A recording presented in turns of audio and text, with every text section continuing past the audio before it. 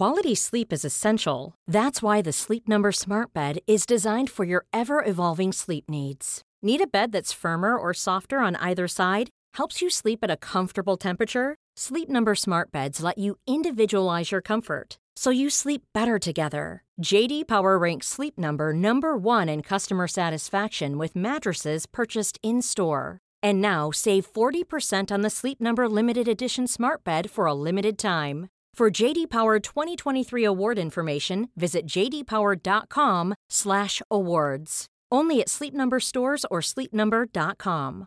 This is Paige, the co-host of Giggly Squad, and I want to tell you about a company that I've been loving, Olive & June. Olive & June gives you everything that you need for a salon-quality manicure in one box. And if you break it down, it really comes out to $2 a manicure, which is absolutely insane. It's also so easy to get salon-worthy nails at home with Olive & June. The difference between how your nails used to look when you did them yourself and now with the Mani system is a complete game changer. The best thing about Olive & June, too, is it's a quick dry. Dries in about 1 minute, lasts for 5 days, and full coverage in up to 1 to 2 coats. Visit oliveandjune.com/perfectmani20 for 20% off your first system. That's oliveandjune.com/perfectmani20 for 20% off your first system.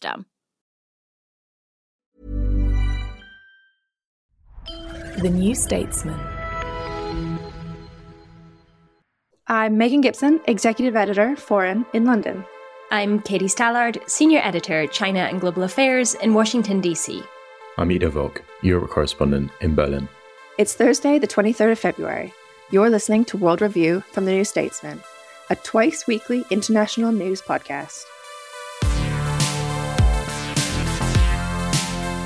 Every Monday, we interview a guest for their unique perspective and expertise. Then, each Thursday, we come together to unpack some of the most significant stories in world affairs. On Monday, US President Joe Biden made a surprise visit to Kyiv to visit Volodymyr Zelensky before setting off to Warsaw, where he gave a speech about the West's need to continue supporting Ukraine. Well, I've just come from a visit to Kyiv, and I can report Kyiv stands strong. Kyiv stands proud, it stands tall, and most important, it stands free.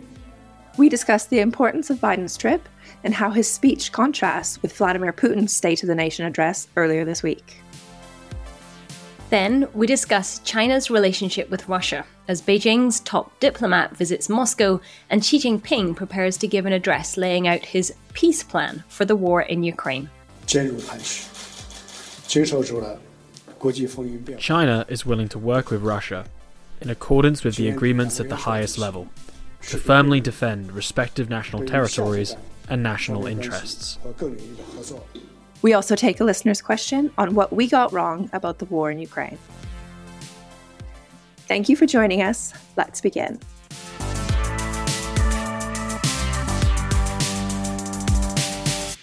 So on Monday, the 21st of February, Joe Biden made a surprise visit to Kyiv to demonstrate what he called America's unwavering support for Ukraine's war effort. To the sound of air raid sirens, Biden and Volodymyr Zelensky walked through the city center in what was a pivotal show of solidarity for the besieged country. It was also the first time a US president had visited the country since Russia first launched an attack on Ukraine in 2014. Hours later, Biden made his way to Poland, where he again made a public appearance. In an address on Tuesday, the 21st, Biden said, "1 year ago, the world was bracing for the fall of Kyiv. While I've just come from a visit from Kyiv, and I can report, Kyiv stands strong." Biden's Warsaw speech was a sharp contrast to one made by Russian President Vladimir Putin earlier that day, in which he, unsurprisingly, railed against the West. So, Ido, I wanted to start with you here. Obviously, over the past year, we've seen lots of leaders head to Kyiv. Boris Johnson's appeared several times. Rishi Sunak's gone. Olaf Scholz and Macron visited together. Ursula von der Leyen has gone. What is it about Biden's appearance and the timing of it that's so significant? I think, for one thing, you can say that the logistical operation and pulling off the actual trip is one of the big sort of achievements. It was carried out from the reporting that we have about the trip, it was carried out in extensive secrecy. Biden travelled, I think, something like 10 hours both ways into Ukraine by train. He was only in Ukraine for something like 5 hours, and almost no one knew that he was arriving until he was actually there, and he was photographed walking around Kyiv with Zelensky. And particularly impressive achievement for the leader of the world's only superpower to arrive in the capital of a country which is actively at war with one of the US's preeminent strategic rivals, with which, of course, Ukraine is at war. The kind of operational and security aspects of this cannot be overstated, I think. And more than that, this was, of course, intended as a snub to Putin, who gave typically conspiratorial, sentient Facebook comment speech the day after to mark the 1-year anniversary of him, I think, recognizing the independence of these pseudo-republics in eastern Ukraine and launching the war. There's such a clear contrast of optics. Of course, in kind of practical terms, it doesn't end up meaning all that much. I think Biden announced a further package of military support, but we already knew that the US's support for Ukraine was extensive and getting deeper. But the optics of Biden versus Putin cannot be overstated, I think. I mean, you think about Biden, and he's 80 now. He's by any standard quite old, and he's turning up and doing walkarounds in Kyiv during air raid sirens. I don't want to over-talk this too much. Clearly, one of the jobs of being an international leader is going to other countries on visits, but it really was quite a symbolic and important trip and moment in the war, I think, and shows the contrast between the isolation of Putin and the relative international support that Ukraine enjoyed. Yeah, I think the optics of it and the symbolism of it are what's most striking. Obviously, this is a very significant week. The 24th marks the 1-year anniversary of the full-scale invasion. And the West had something new to show. Biden appeared. Biden made the visit. It was obviously a risk to do. A lot of publications, a lot of news footage have made a big deal of the fact that the air raid sirens were going off as Zelensky and Biden were walking around through the city center. He's there in an active war zone. So it is a big deal, but it is real potent demonstration of the West's support. And then you contrast that to what Putin has to offer. We've been talking for weeks and months now about Putin needs something to show for the 1-year anniversary. He needs some kind of victory. He needs to launch a big offensive. He needs to make some kind of declaration. Some people thought maybe there'd be an indication of that in his State of the Nation address. But Katie, why don't I go to you? Were there any surprises for you in that address? No. In a word, as somebody who has sat through more Putin speeches than is healthy, I feel I could probably have had a reasonable stab at coming up with a draft along the lines of what he said in his speech. This was really a reprisal of the very familiar grievances now. So this was Putin claiming that a neo-Nazi regime has seized control of Ukraine, which of course it has not, that the West started the war in Ukraine, which of course it did not, and that Russia has been left with no choice but to defend itself against this Western scheme, which he presents as taking place in Ukraine, which he described as having been transformed into a battering ram in the vision that Putin presents of the world and of the war in Ukraine, although of course he still doesn't call it a war. He presents Ukraine as having been transformed into this sort of anti-Russia, which is being used as a springboard for the West's attacks against Russia and as part of this grand nefarious scheme to seize ultimate control of the world, which of course is all complete nonsense. But we can't disregard it. This is the reality in which Putin is clearly living. This is the case that he is presenting for this war at home. And I think one thing I took from his speech is that almost the lack of anything new is the point, that this was intended to signal we are committed to this. I am going to hold this course longer than you. I care more about Ukraine and its future orientation than you do in the West. So I am not backing down. I am very committed to this war. Frankly, I can stick this out for longer than you can. I think one point that people seized on was this reiteration again of Putin's nuclear threats. And I think the sort of one substantive thing that came out of it was announcing that he's suspending Russia's participation in the New START treaty, which is the last remaining strategic arms control treaty between the US and Russia. So that is significant. It's not at all surprising. I was speaking to a diplomat just last week who was saying he was very concerned about the potential for being able to renew this treaty, which as it stands is due to expire in 2026. This was not a shock to anyone, but it is nevertheless a confirmation of the fact that Putin is very clearly still prepared to invoke the threat of Russia's nuclear arsenal. And he is essentially signaling that he's not going anywhere and he's not backing down. And I think having watched the two speeches back to back on Tuesday, Putin speaking first in Moscow and then Biden speaking in Warsaw, I think one common point to draw from both of them is that they are both talking about essentially the future global order now at stake in Ukraine.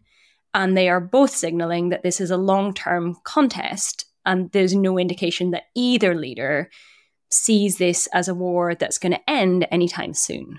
But Megan, I also wanted to ask you, if I could, because you were at the Munich Security Conference over the weekend, where we saw in public really what seemed to be a very unified message from the US and from European diplomats in terms of their continued support for Ukraine. And we saw, I don't know what the collective noun for American politicians descending en masse, but you had a flurry of Republican and Democratic senators and Congress people descending on Munich.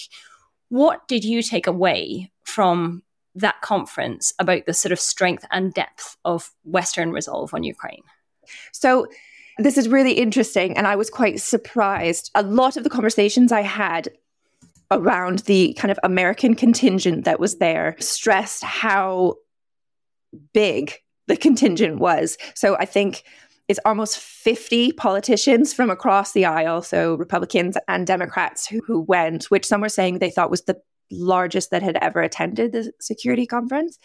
And all were quite adamant about stressing the fact that the US is largely unified, that, you know, some of these quite far, very vocal agitators in the Republican Party who are, and I count Donald Trump now in this contingent, but who are questioning support for Ukraine and saying, you know, we should turn off the tap, we shouldn't be doing this any longer. There was a real urgency to the message of the Republicans and the Democrats, but really from the Republicans who were in Munich, that those voices don't reflect the wider GOP. So Mitch McConnell was especially really vocal, telling a lot of the press and a lot of the different delegates he was meeting with that the Republican Party does stand behind Ukraine. Now, obviously, we do know there's an election coming in 2 years, or next year, actually. Time is flying too fast. But yeah, so by the time the election happens, a lot could have changed. A lot could have changed with the war in Ukraine. But there is a real chance that Donald Trump or Donald Trump-like figures, such as Ron DeSantis, who is also questioning support for Ukraine, could be in power. And that could dramatically shift the stakes. But for the moment, the US was pretty clear in selling the message that they are unified, as was by and large Western leaders and representatives that were at the security conference. But I should also point out that the security conference is, it's been called a Western talking shop. So representation from the rest, as opposed to the West, isn't really huge. Russia wasn't invited this year. Iran was invited, but then was disinvited. There isn't a huge representation from the global South in general, although I guess there was a significant number of Latin American representatives as opposed to other years. But you do really sense the lack of global South voices. And as Ido, you've done a piece just this week looking at some really interesting polling, and it just shows that the West might still be 100% unified, or 95%, or enough unified that we can say the West is standing behind Ukraine. But the world is big, and there's a lot of countries that are not included in the West and who are wary of the West's narrative. Ido, what was the most surprising thing, I guess, you learned from the polling that you wrote about? So this is polling from the European Council on Foreign Relations, a think tank, which polled the US, something they called Great Britain, and I'm not entirely sure whether that's the island of Great Britain, or inaccurate shorthand for the UK, but anyway, and 9 EU countries. And then they also polled Russia, India, China, and Turkey on various attitudes to the war in Ukraine. And if you're interested, we'll put a link to the piece in the show notes. You can go and check out the whole findings. But the kind of main takeaway for me was the polling shows just an enormous gulf between views of Russia between countries which can be termed non-Western, and China, India and Turkey, and countries which are viewed as part of the West, so the US, what the ECFR calls Great Britain, and 9 countries in the EU. So just as an example of kind of the enormous difference between these two blocks.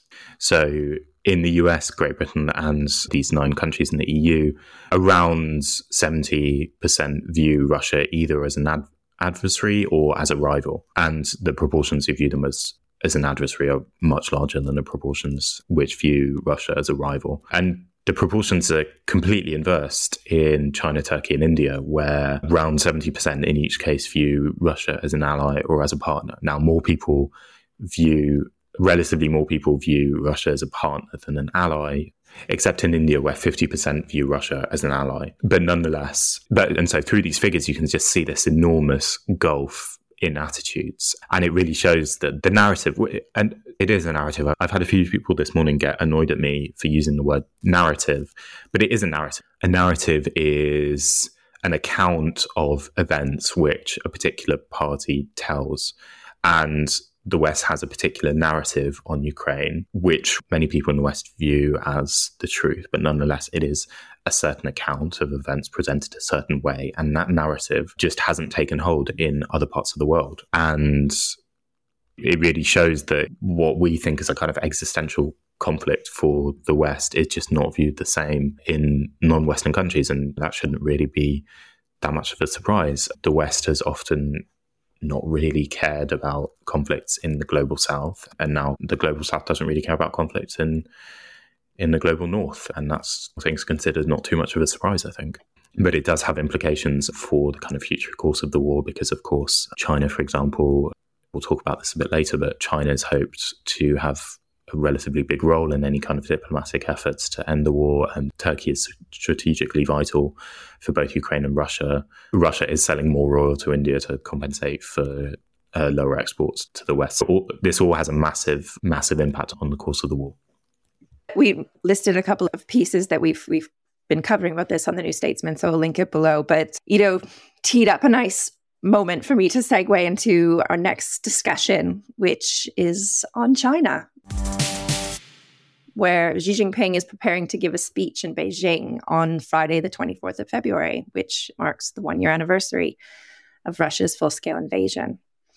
And he's expected to present a proposal for what's been called a peace arrangement between Russia and Ukraine. Now, this comes off the back of his top diplomat, Wang Yi's, visiting Moscow this week, and follows U.S. Secretary of State Antony Blinken warning that China was considering supplying lethal aid, that is, weapons, to Russia. Katie, why don't we start with Wang Yi's visit to Moscow? So in recent days, he's met with Blinken, Emmanuel Macron. So what is the purpose of going to Moscow now? As the visit might have been envisaged at the outset, you can see him going to the Munich Security Conference. I think perhaps with the idea that it would be possible to put some distance between the US and Europe, really to push this idea that it is the US that is perpetuating this war. It is the US that is overwhelmingly the biggest provider of military aid to Ukraine, and that other countries should agree with China that what is important is halting the war, rather than halting the war in a just sense or in a sense that necessarily returns Ukraine's sovereignty and control of over its borders to it. He did not get a good reception for that message. I think if he was hoping to split the US from Europe, he perhaps achieved the opposite. It wasn't helped by the fact that right on the eve of that visit, as you said, Antony Blinken, the US Secretary of State, was overtly warning that US intelligence believes that China is now strongly considering providing lethal aid to Russia, which it hasn't done so far. It's basically gone right up to the line of supporting Russia. So it's provided a huge amount of economic support. It's really increased the volume of Russian energy exports, like oil and gas, that it's buying. It's really provided an economic lifeline to Russia. It's provided plenty of diplomatic support for Russia and a lot of informational support, so amplifying Russian narratives about the war. But it has stopped short of breaching sanctions, or at least openly doing so, and it has stopped short of military aid. The US believes that it is now on the threshold of deciding whether to cross that line or not. Set against that, you now have Wang Yi flying on to Moscow and discussions of this peace plan that is likely to take the form of, I think, a document that could be released this week and a speech by Xi Jinping on Friday. I think we should approach it all with a huge amount of, I guess, cynicism, or at least a very clear-eyed view of where China has stood and still appears to be standing on this conflict, which is that China is not neutral. It has tried to balance, some analysts have described this as a strategic swaddle since the start of the war, of trying to appear neutral in public and calling repeatedly for things like both sides to show restraint, calling for a halt to the fighting, expressing concern about civilian casualties, but never once condemning Russia's actions. And that calling for restraint and treating this as though this is a sort of both sides issue, both Ukraine and Russia need to exercise restraint, need to find a way to halt the fighting, by ignoring the fact that one country is fighting for its life against an invasion by the other, that is already taking a position, that is already not a neutral approach. And so when China offers its peace plan, and we don't know what it will involve, what we've heard so far from Wang Yi is that it will include a call for respect for territorial integrity, that it may include a declaration that nuclear war should not be fought and that civilian nuclear facilities must be protected, but also that legitimate security concerns must be respected, which is effectively shorthand for saying Russia had a basis for doing this. There's also some reporting today from Bloomberg that it could include, as part of calls for a ceasefire, a call for an end to arms supplies to Ukraine, which would be a non-starter as far as the US and its allies are concerned. So I think we should just be wary of where China stands on this and understand that China is functionally on Russia's side, even if it isn't explicitly coming out and saying so. That said, definitely China would be very happy if the war ended tomorrow. This war does not benefit Chinese interests. It would certainly like to see a stop to the fighting.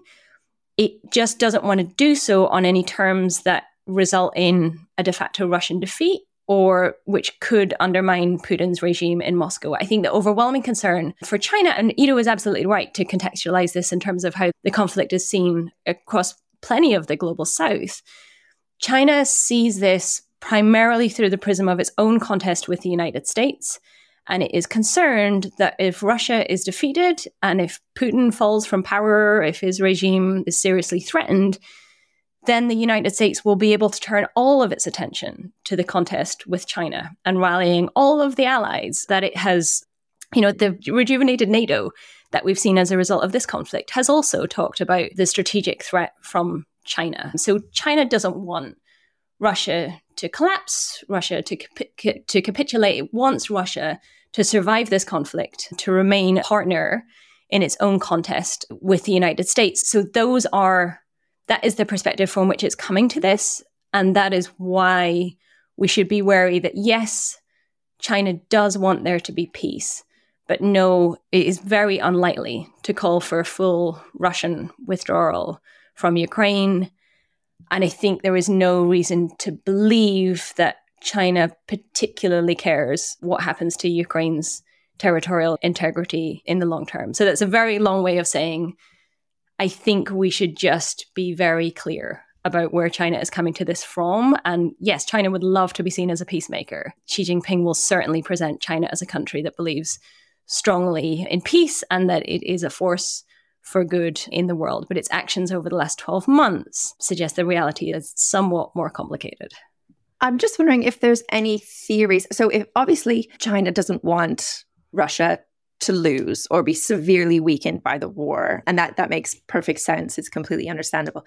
But then I guess the logical conclusion that I would come to, or maybe someone in the West would come to, is that Xi would be putting pressure on Putin to withdraw, get out of the war, because obviously the longer it goes on, the weaker and the more likely that Russia is to have some kind of severe economic harm, potential escalation, which involves NATO or the US getting involved. How much of that risk is Xi Jinping willing to tolerate versus how much is he not wanting to actually put direct pressure on Putin? I guess I see the parallel with the Putin-Xi relationship really as with China's relationship with North Korea, where for decades now, the West has presumed that China has some leverage and some influence. And in economic terms, it does. It's 90% of North Korea's external trade. So why doesn't China translate that influence into persuading Kim to stop the very provocative nuclear and missile tests? Why doesn't China bring North Korea into line? And I see the calculation as being quite similar as that towards Russia, where China's approach to diplomacy is generally not telling other countries what to do. So I find the idea that she would sit down with Putin and say, we would greatly appreciate it if you would stop this war. We think you've made a fundamental mistake. We think you're really heading for a comprehensive defeat here. I just don't think that's how these discussions go. I think it's more likely that China approaches it as, we understand you're making your own judgment about your interests. We understand the importance of respect for your own security concerns. Here are our concerns about the potential instability in the global system. And I think for a long time, we've sort of analytical consensus on China's approach to North Korea is that there's basically three priorities. Number one is no war, as in no repeat of the Korean War, no superpower conflict over North Korea. No collapse. They don't want to see the Kim regime collapse. They don't want to, partly because that would then likely see the peninsula unified under control of the South, and that would bring a US ally right up to China's border. And number three is no nukes. And that's really significantly lower than the other two priorities. So as long as they can stop short of a wider global conflagration and regime collapse, then they can live with the nuclear weapons. Would they prefer Kim didn't do ICBM tests and test nuclear weapons? Yes, absolutely. I think there's reason to believe she is deeply impatient with a lot of Kim's behavior. But can they actually change that behavior? And are they prepared to risk the relationship over it? Like consistently, the answer has been no. So I think it's somewhat similar in the approach to Russia. I've heard one really great analyst, Sasha Gabuev, describe this as China effectively thinks of Russia like a weather system. It can't change it. It can only make its best predictions about where it's heading, and then it draws maximum advantage from the aftermath. But it doesn't view it as a country that it can control or direct or fundamentally change its behavior. So I think that's the sort of approach that China takes to Russia. And I think there is reason to believe that the relationship between Putin and Xi is fairly solid. We think that Xi is going to travel to Moscow this spring. So I think framing this all as part of China's push for global peace really helps China. It's smart diplomacy. It frames what would otherwise risk turning China into a complete pariah, whose leader is flying to stand alongside Putin even while he wages war on Ukraine, into China's leader is doing everything he can to bring this conflict to an end. So it's a smart strategy, but I don't think it necessarily gets us closer to a meaningful resolution to the conflict or anything close to returning Ukraine's sovereignty. Wherever you are in the world, if you're interested in global affairs, you can subscribe to The New Statesman in digital, in print, or both from as little as £1 a week. That's 12 weeks for just £12. That's €1 a week in Europe and just $2 a week in America. Just go to www.newstatesman.com/podcast offer.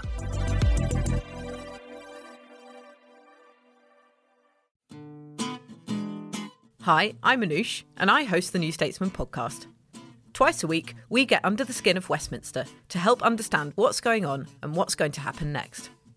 We interview politicians, policymakers, and people on the front line to get you the full story behind the headlines. Plus, hear from our award-winning editorial team, including political editor Andrew Marr, to get to the bottom of what on earth is happening. Listen to the New Statesman podcast. You can subscribe now wherever you get your podcasts.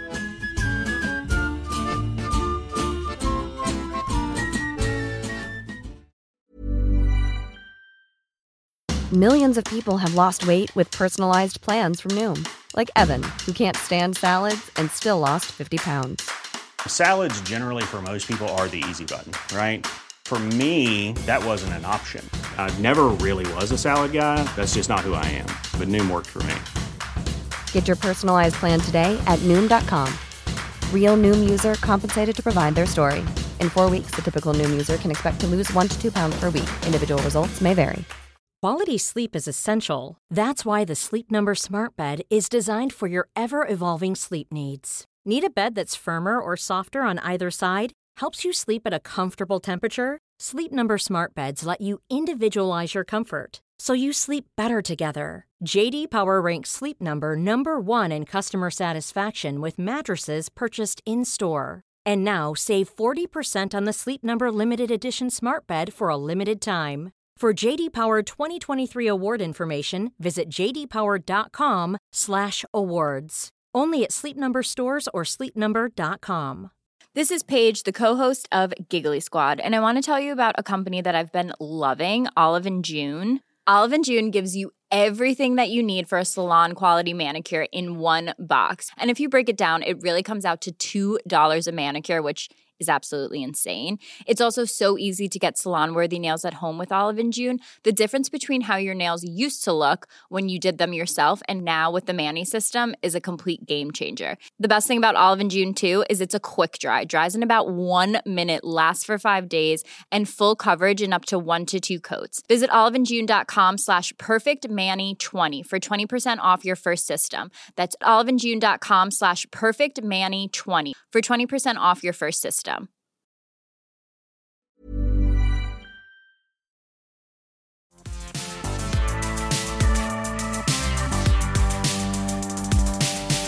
But now it's time to hear from you with a section that we like to call You Ask Us.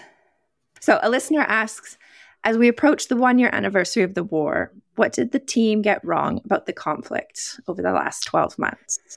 I think it might be a shorter answer to say, what did we get right? I don't know where Ido and you, Megan, stand on this, but I feel I got a huge amount wrong. Number one, I'll start by saying, I distinctly remember having a conversation with Ido on the podcast right before the start of the invasion last year, where we were talking about just how impossible the military objectives looked, trying to take over a country of more than 40 million people with around 200,000 soldiers, and why Putin would be prepared to risk his economy, Russia's global position, Russia's future for what he functionally had already, which was control of Crimea and control over parts of eastern Ukraine. So I did not fully understand how much Putin was prepared to risk, that he would be prepared to jeopardize the Russian economy. If you had asked me a year ago, would Putin be prepared to take the political risk of a mass mobilization in Russia?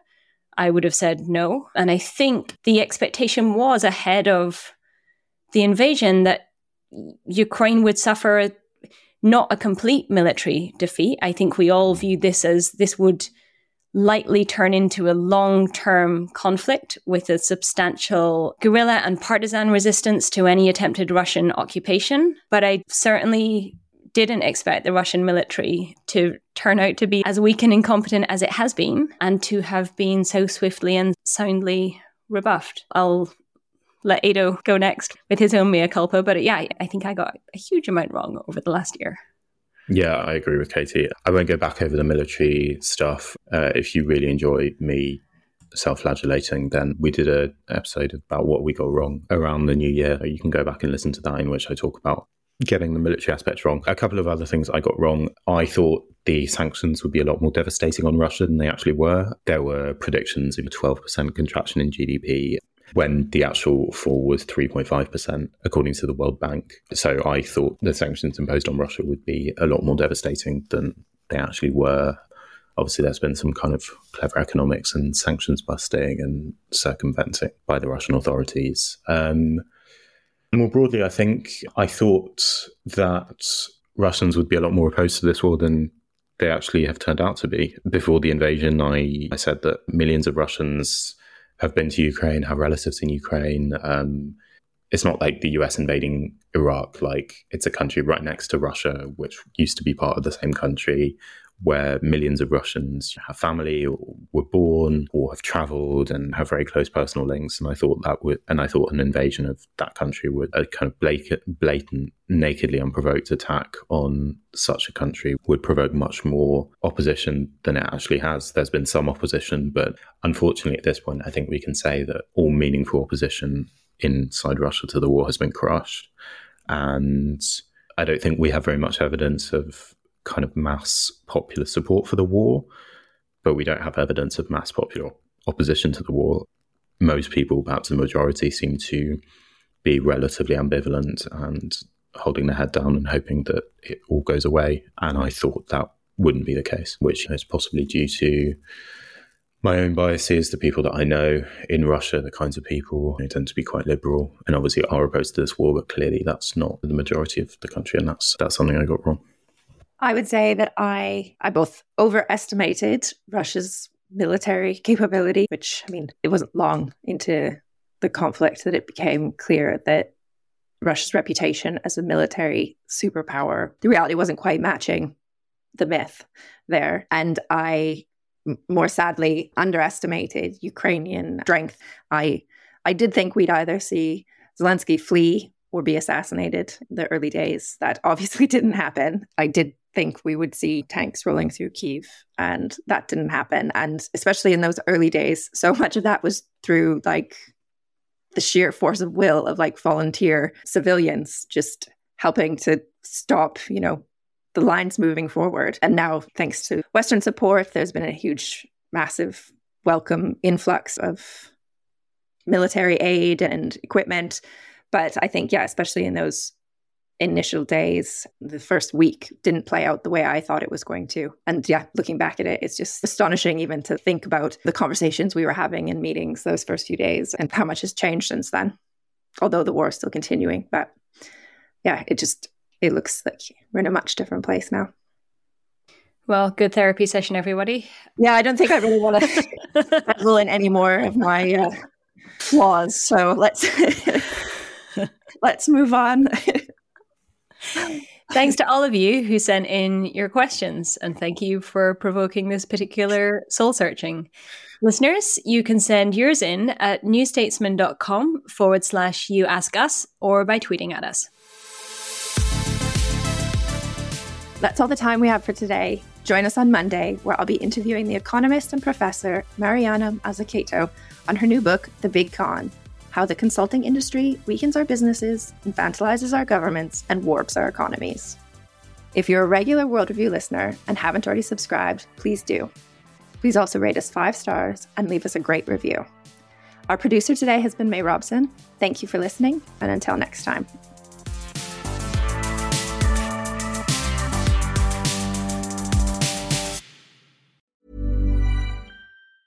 Normally, being a little extra can be a bit much, but when it comes to healthcare, it pays to be extra. And United Healthcare makes it easy with Health Protector Guard fixed indemnity insurance plans. Underwritten by Golden Rule Insurance Company, they supplement your primary plan, helping you manage out-of-pocket costs without the usual requirements and restrictions like deductibles and enrollment periods. So when it comes to covering your medical bills, you can feel good about being a little extra. Visit uh1.com to find the Health Protector Guard plan for you. Trust in politics is broken, so can we get UK politics working again? That was the last time we were happy. 2012. I'm Beth Rigby, Sky's political editor. Join me every week with Labour's Jess Phillips and Conservative peer Ruth Davidson for some electoral dysfunction. This idea of nuance is completely left politics. Yeah. Together we'll focus on the policies that could deliver political satisfaction. Follow Electoral Dysfunction wherever you get your podcasts.